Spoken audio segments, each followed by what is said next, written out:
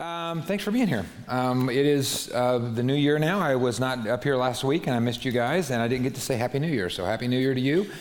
And I want to just tell you, it is time for New Year's resolutions. And so I don't know like how much that means to you or where you're at with that, so we're going to do a little test today and find out how much you know about New Year's resolutions, particularly in the United States, because it happens all over the world, but it's different in different countries. And so I've got a list here of what most people think are the top 5 most common New Year's resolutions. Can you guess what is number 1? You're close. Exercise. I'm going to exercise more. Can you guess what is number 2? I'm going to eat better, right? I'm going to exercise more. This should really combine these top 3, right? Because if we do number 1 and we exercise more, and we do number 2 and we eat better, we're going to do number 3, which is we're going to lose weight. So that's all we care about, apparently. Anyway, number 4 is almost every year that we're going to improve our finances. And every year, number 5 is that we're going to spend more time with family and friends and people that we love. I noticed that in England and in some parts of Europe, a new one has cracked the top 5, and it's moving up on our list, and that is to spend less time on social media. Praise Jesus. How many of you make some sort of New Year's resolutions every year? Most? Yeah? How many of you would say, I'm doing great, nailing it, I'm awesome? Yes? It's just January, to get over yourself. How many of you have already blown it? Just really already, there it goes, that's okay, we just start over. I'll tell you that I never blow it. I always keep 100% of my New Year's resolutions. And I'm going to tell you my secret now, and maybe I just pray that it will help you. The secret is I set really easy ones. And I do things that I would probably do anyway. So like this year, one of my goals is that I'm going to try to eat even more unhealthy food than I did last year. And I'm going to try to somehow exercise even less than I did last year. And I'm going to try to see if I can actually gain 10 pounds and waste more money. And I think this year, if God is with me and helps me, I'm going to try to start smoking. So I got it. That's what I'm doing, man. Not really. That's not true. I am a big believer in goal setting. I am a big believer in written objectives. I am a big believer in resolutions. And you know why? Because it works. One of our greatest motivators is like competition or comparison, and that's what this is, right? This is me, 2023 Larry, competing with that loser 2022 Larry. That's what it is. And this competition is good. It's good. This comparison is good. It pushes me. It makes me try harder. It makes me not give up. It makes me push through when things are hard. This performance mentality that if I do good, something good happens. I win. And if I do bad, something bad happens and I lose. This performance mentality works. And truthfully, without it, people don't strive to grow or to get better or to achieve more. And we just become really easily satisfied and complacent and like lethargic. And I think that's where mediocrity becomes the norm, and that's no good. We don't want mediocrity to be the norm. And so, we set goals for our performance, and we perform, and we evaluate, and we improve, and we promote, and we start over and over, and we get better and better. And it starts when you are a tiny, tiny kid. I always love listening to parents that are dealing with like potty training, and they'll always talk about, you got to reward that performance. Right? So it's like, oh, yay, poo-poo in the potty, isn't it wonderful? Yeah, here's you a brown M&M or whatever, right? That's look, kid, look, you perform, this is what you get, something good, right? If you don't perform, you get the stinky diaper of shame or whatever. And truthfully, that's more punishment for the parents than it is for the kids, but that's the beginning for us of this performance mentality. We do good, something good happens. We do bad, we get the shame, right? And it goes right. It's now we're 4 years old, 5 years old, and we're going to school. And it's the same thing again, right? Our performance is measured, right? Our performance is analyzed and evaluated, and our promotion depends on it.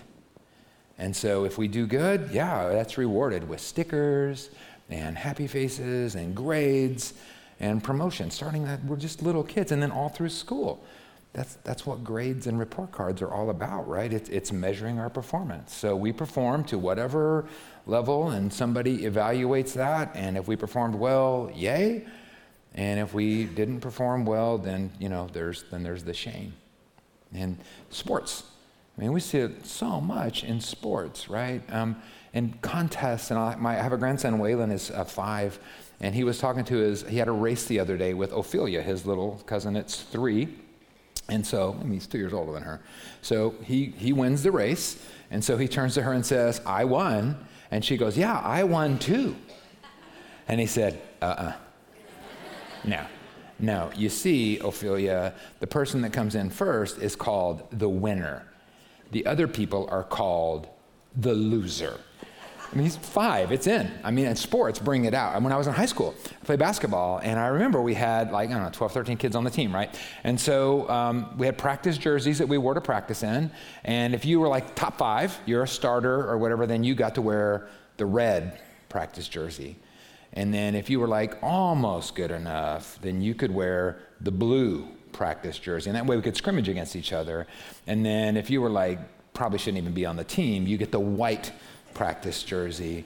And so it worked because we were so competitive, because it was nothing in practice. For halfway through the practice, if this guy with the blue beats this guy with the red, and the coach would say, change shirts right now. And oh, what an honor to put on that disgusting, sweaty red shirt, right? Oh, yes, I get to be the red shirt. And what shame for that person that had to take off his red shirt and give it to somebody else and put on this blue shirt. But you know what's funny? It worked, because we tried really hard and we competed really strongly, and we got better because we were evaluating our performance. And if you performed, you promote. And if you don't, you get the shame. We need that. We need the measurements. That's why we wear these things, right? I just got a Fitbit, so watch me now, right? So now, what is this? It measures how many steps I take in a day. And I guarantee you get a Fitbit, you will take more steps. You will. You know why? Because it works, man. We're measuring performance and it vibrates and turns all colors when I get my steps. It works in everything, in school and in sports and in potty training and life, in the military, in work, on the job, with your health. This is how it works, man. We perform and we measure and we evaluate our performance. And if it's good, we get rewarded and we get promoted. And if not, then we don't. And often, I'm not saying that's a bad thing. I think it's a good thing. Rewards for good performance and shame for bad, right? It makes us try harder. It makes us do more. And people that get that succeed. And they thrive. And they drive great cars, right? I mean, come on. It's the American way. It is, right? Listen, I'm going to go off on a little soapbox here, but this is why socialism and communism don't work. And that's all I have to say about that right now, okay? Because what works is performance-based value and reward and promotion. That works. The problem for Christians is it works too good. The problems with Christians is it works so good that it's hard for us not to bring that same performance mindset into our walk with Jesus. And I think just too many of us see our relationship with Christ as a performance, it's a set of objectives. It's a bunch of stuff that we're going to do, and then we're going to see how we did. Right? We're going to evaluate, and we're going to see. And if we do all this stuff, if we do it really well, and if we do it really good, then guess what? We win. And God likes us. Like Jesus is in heaven with a clipboard or something, right? And he's oh, you're in church today. Well, I'm going to give you an A for that one, right? Oh, that's awesome. Good for you. Oh, you did something nice for somebody. Ooh, there's going to be an A for you. Oh, you prayed this morning. Oh, I'll give you an A for that. Uh-oh. I see here you didn't read your Bible yesterday. So, time to put on the blue shirt, right? It's time to step down. It's time to put on the white shirt of shame for you. And this is the performance mentality that works so great in school, and it works so great in sports, and it works so great in business, and it's really hard to turn that off when we come into our walk with Jesus. And this is why you hear people use a really funny term. I bet you've heard it. Here's the term: good Christian. You ever hear people talk about that? When your daughter brings her boyfriend home, you know, oh, he's a good Christian. He's a good Christian. We talk about it all the time, huh? He's a good Christian. What the heck does that mean? You're a good Christian, right? Jesus really died for you, right? What's a good Christian? I'll tell you, the one person I know in the whole Bible, one person I know for sure is in heaven with Jesus right now. And you know who it is? Guy on the cross. Guy next to Jesus. Was he a good Christian? He was a terrible Christian, right? If we're going to go by these standards, what is a good Christian? What's a good Joy that leads worship? Joy's a good Christian, man. She prays every day. She volunteers. She doesn't cuss or fight or get drunk or chew tobacco anymore. She's a good Christian. I'm a good Christian. I mean, I read my Bible and I pray and I give money to the church. God must be so proud of me, right? I bet he really loves me now that I'm a good Christian. I bet he's really proud of me now that I'm a good. I bet God has got a picture of me on his fridge, holding up my straight A Christian report card. And you know what?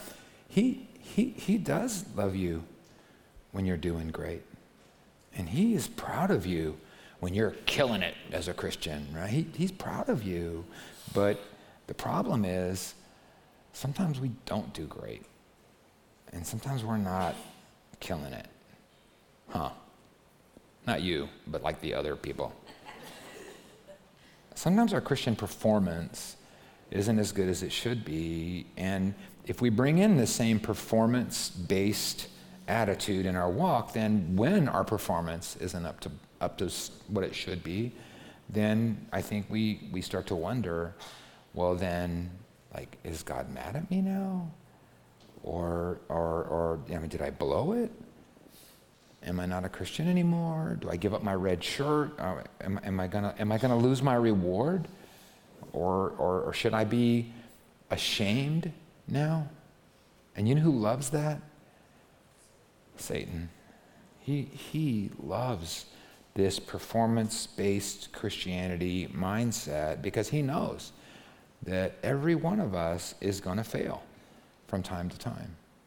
And when we do, he is right there in your ear, isn't he? Oh, you blew it this time, man. That was too much. I mean, and you know what? That's like the 10th time you've done that. I'm pretty sure God's given up on you by now, right? He's mad at you. You should be so ashamed of yourself. He sent Jesus for you, and that's the way you repay him. Man, you're out. You're probably not even saved. You might as well stop trying. I think Satan knows that this performance-based Christianity always eventually leads to shame, which he loves, you being afraid of God, which he loves, and you giving up, which he loves. And I don't know, man, have you ever felt just a little of that? I said I was going to stop that. And I just keep doing it. And I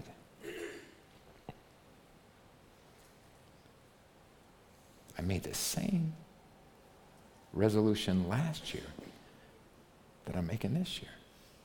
I was going to pray more. I was going to get closer to God. I was going to read my Bible. I was going to be a good Christian this year, and I just blew it. And I promised myself I would do better, and I promised God I would do better, but I didn't. It's the same as the last year, and the same as the year before that, and the same as the year before that, and God must be getting pretty sick of me failing him. And why do I even try? And maybe you felt this. I'm so ashamed of breaking my promise to God and not living up to the standards that he set and that I set for myself that I'm embarrassed to even talk to him And so maybe I'm just not a good Christian. Maybe I'm just not Christian material, and maybe this is not going to work for me. And maybe I should just give up. And man, if you've ever felt that, I want to tell you, you're not the only one that's ever felt that. I think that is the end result every time of this performance-based Christianity. And I just want to tell you that Jesus wants something better for you than that. Jesus didn't come and die and resurrect so that you could live a life of being afraid of God, or being ashamed to talk to him, or being constantly frustrated with what's going on in your life. And so today, just real simple, I've got 3 biblical ideas for you about how we can get rid of some of that frustration and some of that fear and some of that shame and some of that burnout and some of that desire to quit by breaking free from this performance-based Christianity. Here's your first idea. God loves you as you are, where you are. As you are now, where you are now. God loves you. In performance-based Christianity, you got to earn it first, right? You do good, then he loves you, right? Less sin, more praying, right? You do good, then he loves you. And so if you're a good Christian, then he'll love you. Let me ask you a question. Is that biblical? I mean, you guys have read the Bible some, right? I mean, think of the stories of the Bible.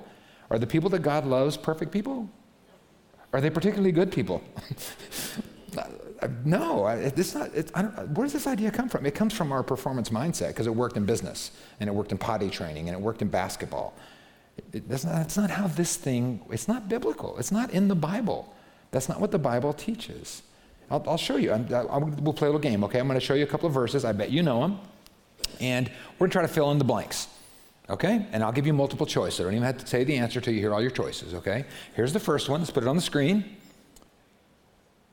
For God so loved the world that he gave his son so that blank who believes in him will not perish but have everlasting life. Let's fill in the blank. Is it A, high performers? Is it so that all high performers who believe in him will have everlasting life? Is it B, everyone who believes in him will have everlasting life? Or is it C, people who put a lot of money in the offering and believe in him will have everlasting life? And the correct answer is C. It's Is it? No, it's B. It's everyone.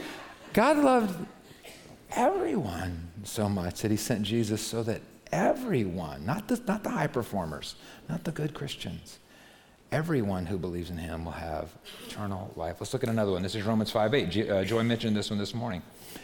This one says, God showed his great love for us by sending Christ to die for us, blank. Once we stop sinning, is that when it happened for you? Once you stop sinning, then he sent his son for you? Or B, while we were still sinners? Or C, he sent Christ to die for us if we put a lot of money in the offering? What's the answer? It's B. He sent Christ to die. How much did he love you? Enough to send Jesus for you. Enough to sacrifice his son for you while you were still a sinner. Your performance as a Christian has nothing to do with how much God loves you. He loves you as you are, where you are. And not on what I think or my authority, on the authority of Scripture. I'm just going to tell you, think of your worst day as a Christian performer, right? Remember that day? Remember that day you had all the bad motives, all the bad attitudes, all the bad behaviors, all the bad words. It was a bad hair day. Everything was bad that day. Remember that? If you don't remember that day, ask the person next to you and they will remind you of it. Remember that day? The worst day you've ever had. The day that you're most ashamed of. On that day, God loved you enough to send Jesus for you. He loves you when you fail and when you fall as much as when you succeed and when you win. And I think that's really hard. We're used to the performance thing, right? So it's hard for us to believe that. It's hard for us to understand that. And I think the closest thing we have to an understanding that is as parents. Do you remember like when the baby's trying to learn to walk and they're doing that drunk Frankenstein, deal, and you're helping them, right? You're lifting them up and you're holding their little hands and you're going with your feet, right? And you're trying to help them. And what do they take a step and they fall. And they take a step and they fall. And they take 2 steps and they fall. And they take 3 steps and they fall. And remember that one day you finally said, you know what, that's it, right? How hard is it? It's left, right, right? You're a year old, for crying out loud, you're dead to me, right? You're out of the family. You're out of the family. No, you never did that. When they fell, listen, when they fell, you loved them just as much as when they walked. And the truth of it is you picked them up. And you hugged them and you encouraged them and you kissed the boo-boo and you told you can do it, you're doing so great, I'm so proud of you. You didn't love them less. You might have even loved them a little extra when they failed. And I'm telling you, God loved you so extra when you fell, in your failure, in your sin, that he sent Jesus to pick you up and to encourage you and to show you his love. No matter how unlovable you feel, God loves you as you are, where you are. Doesn't mean he wants you to stay there. He doesn't want you to stay there. He wants the best for you. He wants you to he said, live a rich, satisfying, abundant, impactful life. He wants you to make a difference in the world. He wants you to grow from where you are, just like you as a parent, right? You're hoping that once that kid learns to walk, they'll eventually learn to run and jump and drive and get married and succeed and be everything they were created to be and do all the stuff God created them to do. But you want that for them because you love them. That's why, not for you. You want it for them because you love them, and so you want the best for them. God wants you to run. God wants you to thrive. God wants you to get better. God wants you to succeed, not so he'll love you, because he loves you. I don't know, see if you think this is good news or bad news. You can't earn his love. I know this is good news. You don't have to earn his love. You can't do anything to make God love you more. You can't do anything to make God love you less. So yeah, do your best for Jesus, obviously, but not so he'll love you, right? Don't do your best for Jesus so you can become a Christian. Do your best for Jesus because he loves you. Do your best for Jesus because you are a Christian. I have a friend, Ryan Proudfoot. He has a really cool saying. He says, Christianity is not an activity to achieve, it's an identity to receive. It's not an activity to achieve. It's an identity to receive. It's a reality to live from, right? Like me, so I'm married. I don't know if you guys know this. I'm married, right? And I've been married for 43 years. And I'm married to Margaret. And so what does that mean? It means I love her and I take care of her and I honor her and I put her needs above mine and I don't date other women. But I don't do those things so I'll be married. I do those things because I'm married, right? I'm living out of my identity. Married is who I am. That's a reality that I live from. So those behaviors are byproducts of that, not qualifications for that. Get that one? Go like this. Okay, good. So we want to live lives of morality and ethics, and we want to love one another. We want to live a life that pleases Jesus, but not so that we can be Christians. Not so that God can love us because we're Christians, because God loves us. So, first idea, to avoid the shame and to avoid the fear and the frustration and the burnout of this performance Christianity. Here's your first idea. God loves you as you are, where you are. Second idea, you're the art, not the artist. You are the art and not the artist. So as Jesus followers, we got these like little markers, right? These little goals, objectives, these resolutions, but each one of those is just a tiny little step towards the real goal, right? Towards the ultimate goal, which is as Jesus followers, we want to follow Jesus, right? We want to walk like he walks. We want to live like he lives. We want to love like he loves. We want to become like him. And that's kind of a process for most of us that are, not completely holy the day that we meet him. So let's talk about that. On the day that you were saved, the Spirit of Jesus came to live inside of you. And now, we just talked about this, right? When God looks at you, he looks on the heart, the Bible says. He looks inside. He doesn't look at your behavior. He looks at you inside. He looks at what you are inside. And when he looks inside of you, he sees Jesus. So when God looks at you right now, he sees you as being perfect and whole. That's why we celebrate with communion, right? God looks at you and sees you as perfect and holy and righteous and good. And on the inside, in our spirit, we are. We call this positional justification, right? We're in the position of being justified, right? We are in the position of being good in God's eyes on the inside, but then there's still work to do on the outside, right? And that's bringing our attitudes and our behaviors and our thoughts and our words into line with our spirit, and that's a work in progress. And we are slowly changing, and we are becoming more and more like Jesus, and that's a lot of work. And that's really hard work. But it's not our work. It's God's work. Ephesians 2:10, one of my favorite verses in the Bible, says that we are God's masterpiece. And I've used this illustration a million times, but I have to show you the great work of art, David by Michelangelo. So you guys have seen it before. You know what that is. So it's rated E for everyone. So if you look at this, you know this story, right? This thing is bigger than you think. I've never seen it in person, but it's humongous. It's like 18 feet tall. It's really, really big. And the story behind this is remarkable, and that is that there was this 8-ton block of marble, and 3 different artists looked at it and were commissioned to do something with it, make something out of this big chunk of rock. And each one of them said, not that one. That one's hopeless. It's flawed. It won't stand up to the work. It'll fall apart. No, I can't. And Michelangelo came along and he looked at this giant rock. I mean, it's so big, this huge, flawed rock. And he said, I see beauty in that.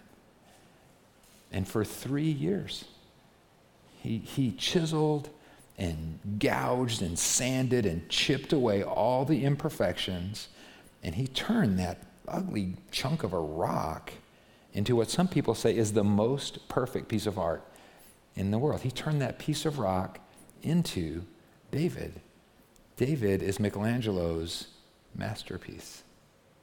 And in the same way, you are God's masterpiece. He is making you into the likeness of Jesus. So here's a cool verse. It's in the book of Philippians, so it's a letter that Paul wrote to the church at Philippi. And those people were like us, right? They had been justified, so they're made right on the inside, and they're Christians now, but they're trying to be more like Jesus on the outside. This is Philippians 1:6. Look what it says. Paul says to them, look, I'm certain that God, who began the good work within you, will continue his work until it's finally finished on the day that Christ Jesus returns. So let's leave that up there. Let me ask you a couple of test questions. Who began the work? Who? God. And who's continuing the work? God. And when's it going to be finished? On the day that Jesus returns. So I think when you're feeling this shame and this fear and this frustration and this burnout of performance Christianity, and when you start feeling like you're never going to get there, just remember, God is at work in you. You are his masterpiece. And you want to turn out beautiful like Jesus, but you're the art. You're not the artist. Do you see how that takes away some of the shame? Do you see how that takes away some of the pressure? That takes away some of the frustration. That takes some of the fear away. So, yeah, God is the artist, and you're the art. And he loves you right where you are. So I guess then our place in all of this is just to sit on the couch with a cold beer and just wait for Jesus to come back, right? And then on that day, presto changeo, then I'm going to be perfect. So yeah, following Jesus is easy, right? Kinda. But the truth is, this process of making you more like Jesus, God's doing the heavy lifting for sure. But this is kind of like a partnership, right? And you have a job to do in this. And your part is this third thing, and that is that you have to stay connected. That's your part.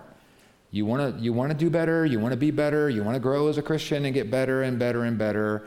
Your part is to stay connected. You don't have to do the chiseling, right? You don't have to do the gouging and sanding and all that kind of stuff. You just have to cooperate with it. If you can imagine Michelangelo when he's got his chisel and he's going to knock a big broken chunk off of David, and David goes, no, I like that part, right? I like that flaw. I like that crack. I like that broken part. I like that ugly part. You have to yield to the work of the artist. And to do that, you got to stay close to him. In fact, you have to stay connected to him. In John 15, there's a really cool passage in there. He talks about the vine and the branches. Do you guys know that part? John 15:5. Jesus says, look, I'm the vine, you're the branches, and those who remain in me, those who abide in me, those who stay in me, those who live in me, and I in them will produce much fruit. For apart from me, you can do nothing. And so this is an image that I think it was really good for the people Jesus was teaching, because they were all about vineyards and all that stuff in those days. But now, I always thought, well, I don't know anything about wine. This doesn't make sense to me. I don't know about grapes and all that stuff. But now I've been to Fredericksburg, right? And that town is nothing but wineries, right? That's all it is. They got like a gas station, a bar, a church, and a bunch of wineries. That's like all you need now.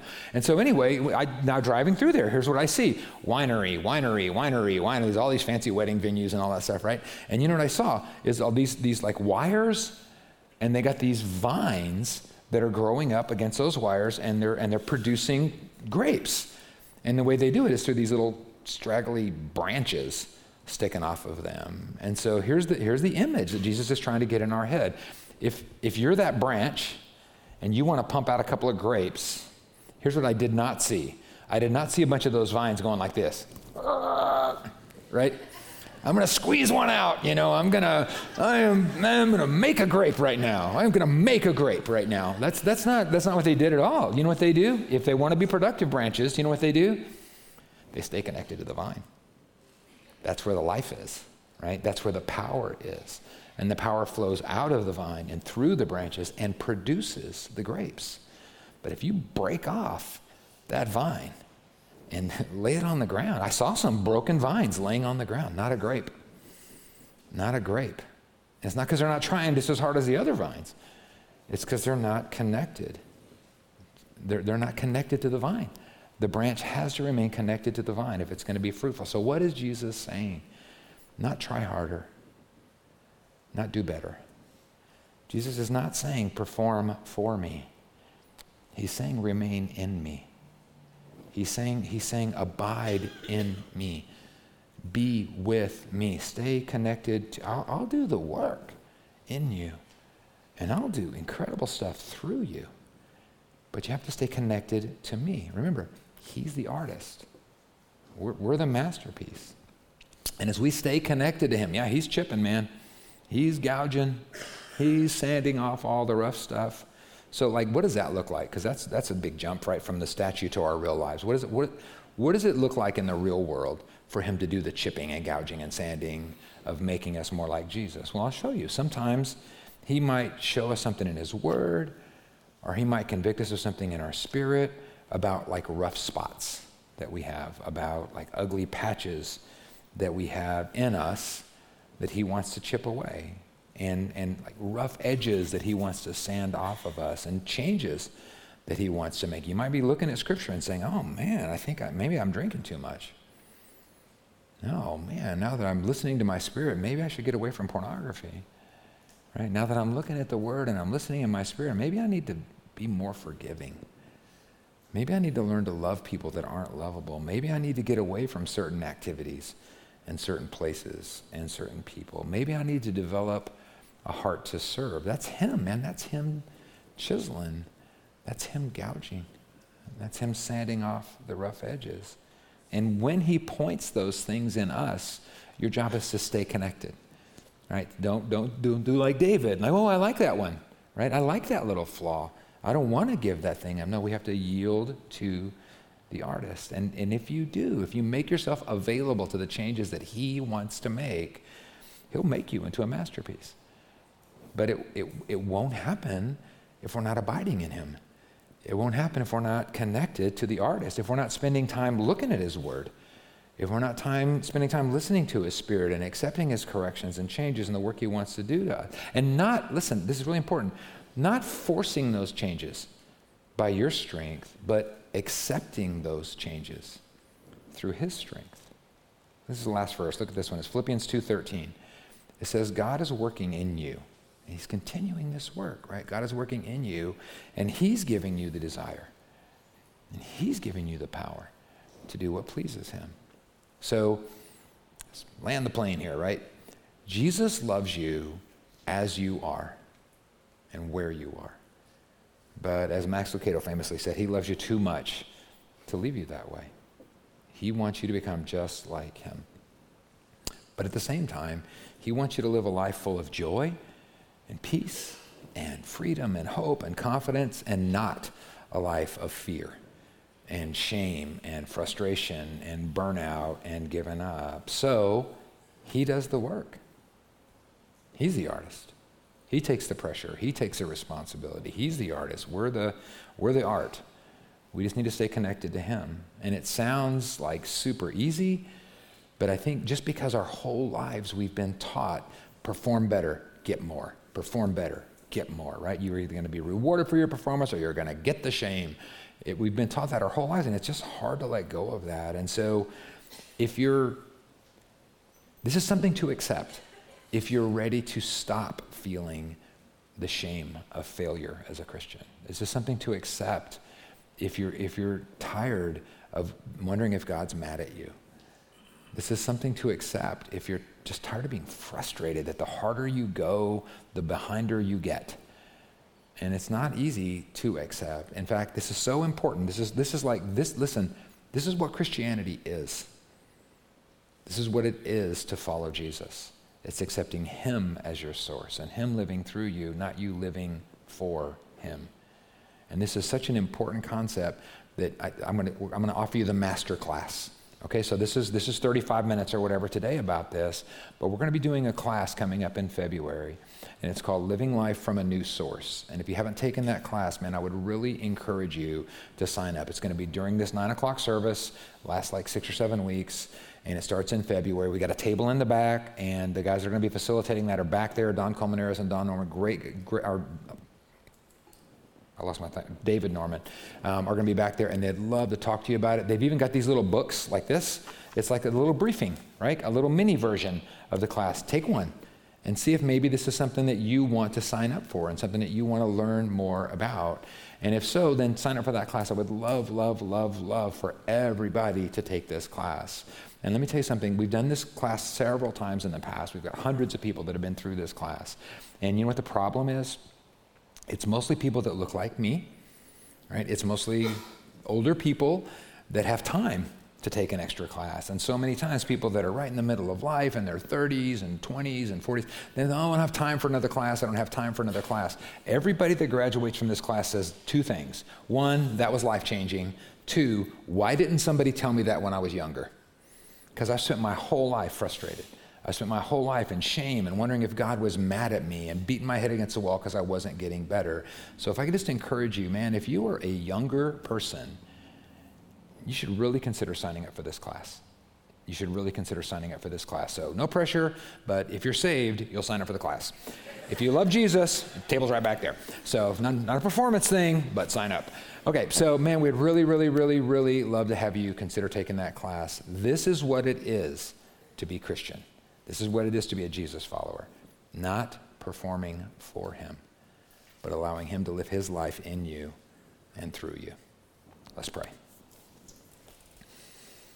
Jesus, thank you, first of all, for what we said earlier, for what you've done, man. You've come for us, and you've given your life for us, and you resurrected for us, and you've given us life, but not just any life.